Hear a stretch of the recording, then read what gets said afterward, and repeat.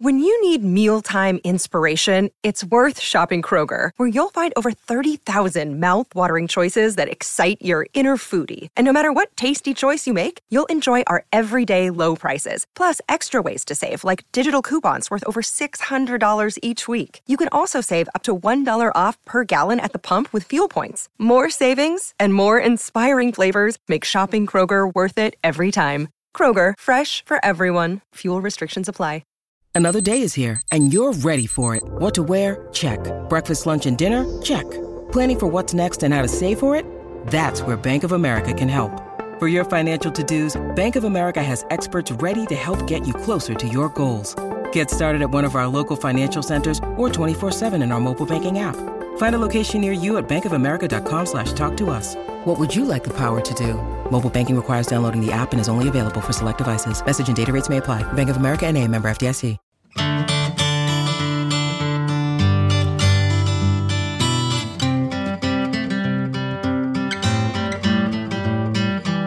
Hello, welcome to Pint Size Distant Pod. Every Sunday we're going to be bringing you something from the Distant Pod archives. We've gone back through all of the episodes of the Socially Distant Sports Bar so far, and we found what we think are some of the funniest bits. So, if you like what you listen to over the next few minutes, then have a look on the episode description, because there'll be the episode number that this comes from in there, which means it makes your journey easier. You can then go off and listen to the whole episode, either again or for the first time. If you're a new listener, this is quite a good way of getting into our archives. If you have been with us from episode 1, it's a nice way of getting yourselves back into some of the old episodes as well. Sit back, relax, and enjoy this little snippet from the Socially Distant Sports Bar, our Distant Pod pint-size episodes. Maybe 2 or 3 years ago now, the M4 was constantly nighttime works coming back into Wales.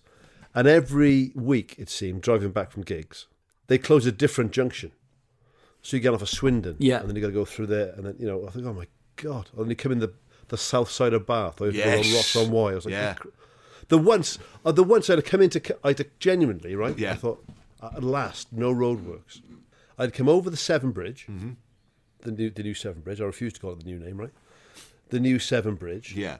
Then get off at the first junction, and then come back over the old Severn Bridge. Yeah, I did that. I did the same thing. Yes. I thought, what the hell? I'm driving back to London. What am I doing? I had to do that and then go up via Gloucester. That's right. It took about an extra 2.5 hours. And it's so demoralising. And you're looking at the clock on your car dashboard, and you're just thinking, 3 a.m. Yeah, and I remember once I'm probably going to die on the road. I'd done a gig in Cardiff, and I was driving back to London, and they'd closed the M4 after Bristol, but the diversion was very, very poorly signposted. So I actually am criticising the Highways Agency, because this is your fault. So they would send you back, but they would send you into Wales again. So then you'd cross the Severn Bridge, and then you'd have to come off. So you follow the signpost, as they tell you to do, and then they send you back in a loop in the wrong way, and then you're back in Wales again. So now it's the third time. The third time I was over the Severn Bridge. It was Welsh nationalist. But you just think, well, how do I get home? Although, mate, to top and tail, got back at 3 a.m. after driving for God knows how long. Got up at 8:30 to take my boy to rugby. So there you go. That's what it's all about, isn't it? In a terrible mood, shouted at him. Aggressive throughout the game. Yeah. Got us to leave by the referee. Became the kind of parent Gary Lineker hates. If you're going to make it, you need to have better hands. I've had 5 hours sleep, you fat shit. I love absolute off-the-scale, irrational shouting because you're tired. Really personal stuff as well. Yeah, and halfway through it, you regret it already. You fucking stupid virgin. That sort of thing. And then just going, oh, I don't mean this, but I've got to finish it off. Dad had a gig in Warwick last night. You fucking unwashed dildo. They closed the M4 in both directions. Immediately, I'm really sorry. I'm just tired. I'm just tired. Yeah, no, sorry. You said something that's so offensive. I know he's only 9, but I was tired. Yeah. There is no way of bringing it back, but in your own head being tired. Ref, I wasn't talking to you, Ref. I was talking to him. I was talking to my son. You're not a fat shit. Oh. I would never call a referee an unwashed dildo. Ben's place kicking leaves off. Fuck off, cunt. Can we put a bib on him, please, if he's on the side? Can you fuck off? Can you fuck off? Didn't see you driving east on the fucking Severn Bridge at 2 a.m? You fucking knob. Ah, fuck. No, you fucking get off. You fucking get off. You big-nosed cunt. Fuck off. Fucking Gary Lineker, my fucking arse. Yeah, is it? Is it? Well, he's a fucking millionaire, mate. You can see what he fucking likes, can't he? Is it? Can't even grow a fucking beard. Gary fucking Lineker. Fuck off. He doesn't need his kids to play in the Premier League. I do. He's fucking wedged, mate. He doesn't need to live through anyone. He had the golden fucking boot. I'm going to live through my fucking kids. Lineker's wedged. Listen, fucker. If he doesn't get in the fucking academy, I'll be on that fucking road driving the wrong way at 2 a.m. while I'm old and grey. Say that, you big-eared cunt.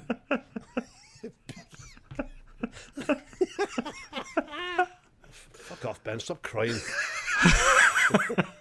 Yeah, life's hard. Life's hard, mate. Yeah. When you went to bed at fucking 8 o'clock. Where was I? When you were safely tucked him in bed, mate, I was down on my arse in fucking High Wycombe. He was auditioning for a cruise, actually. They said I was too right-wing, if you can believe it. Didn't even think that was possible. Just some notes on your performance, Mr. Puffins. Could you be a bit more tolerant?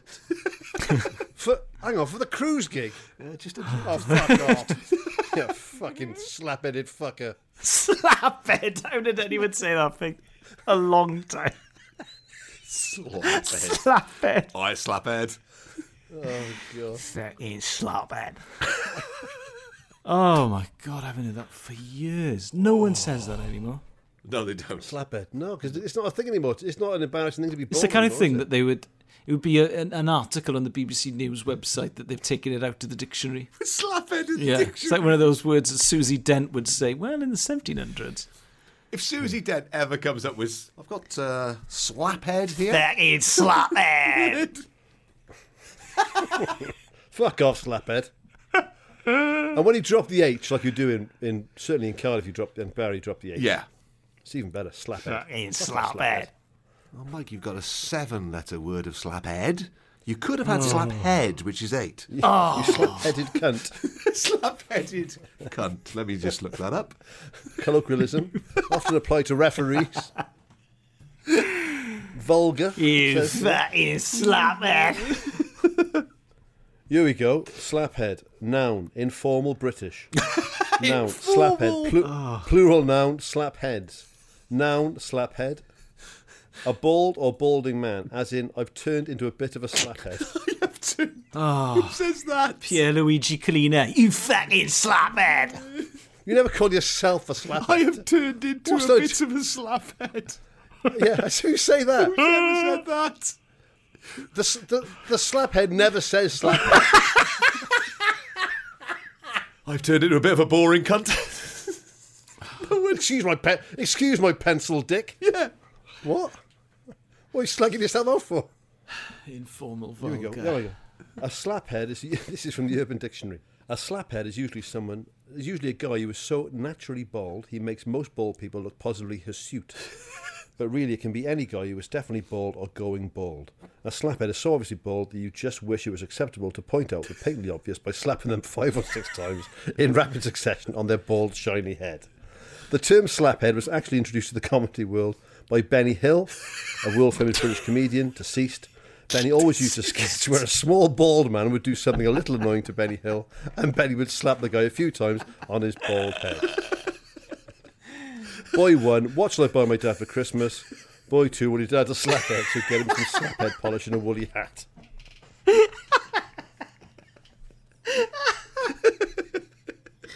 There we go. Slaphead polish.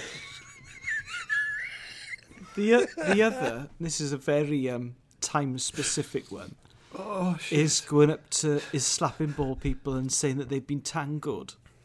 Oh, did they not have to ban that advert? They did have to ban that advert. We just go up and slap people. People getting like burst eardrums, weren't they? Yeah, you just bang.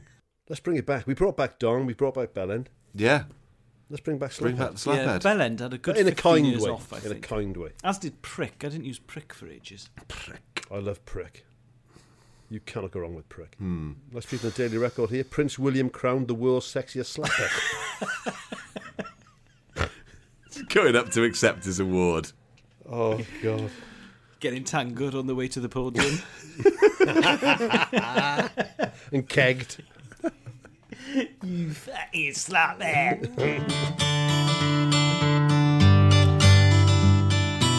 Hope you enjoyed that little extract from our archives of the Socially Distant Sports Bar.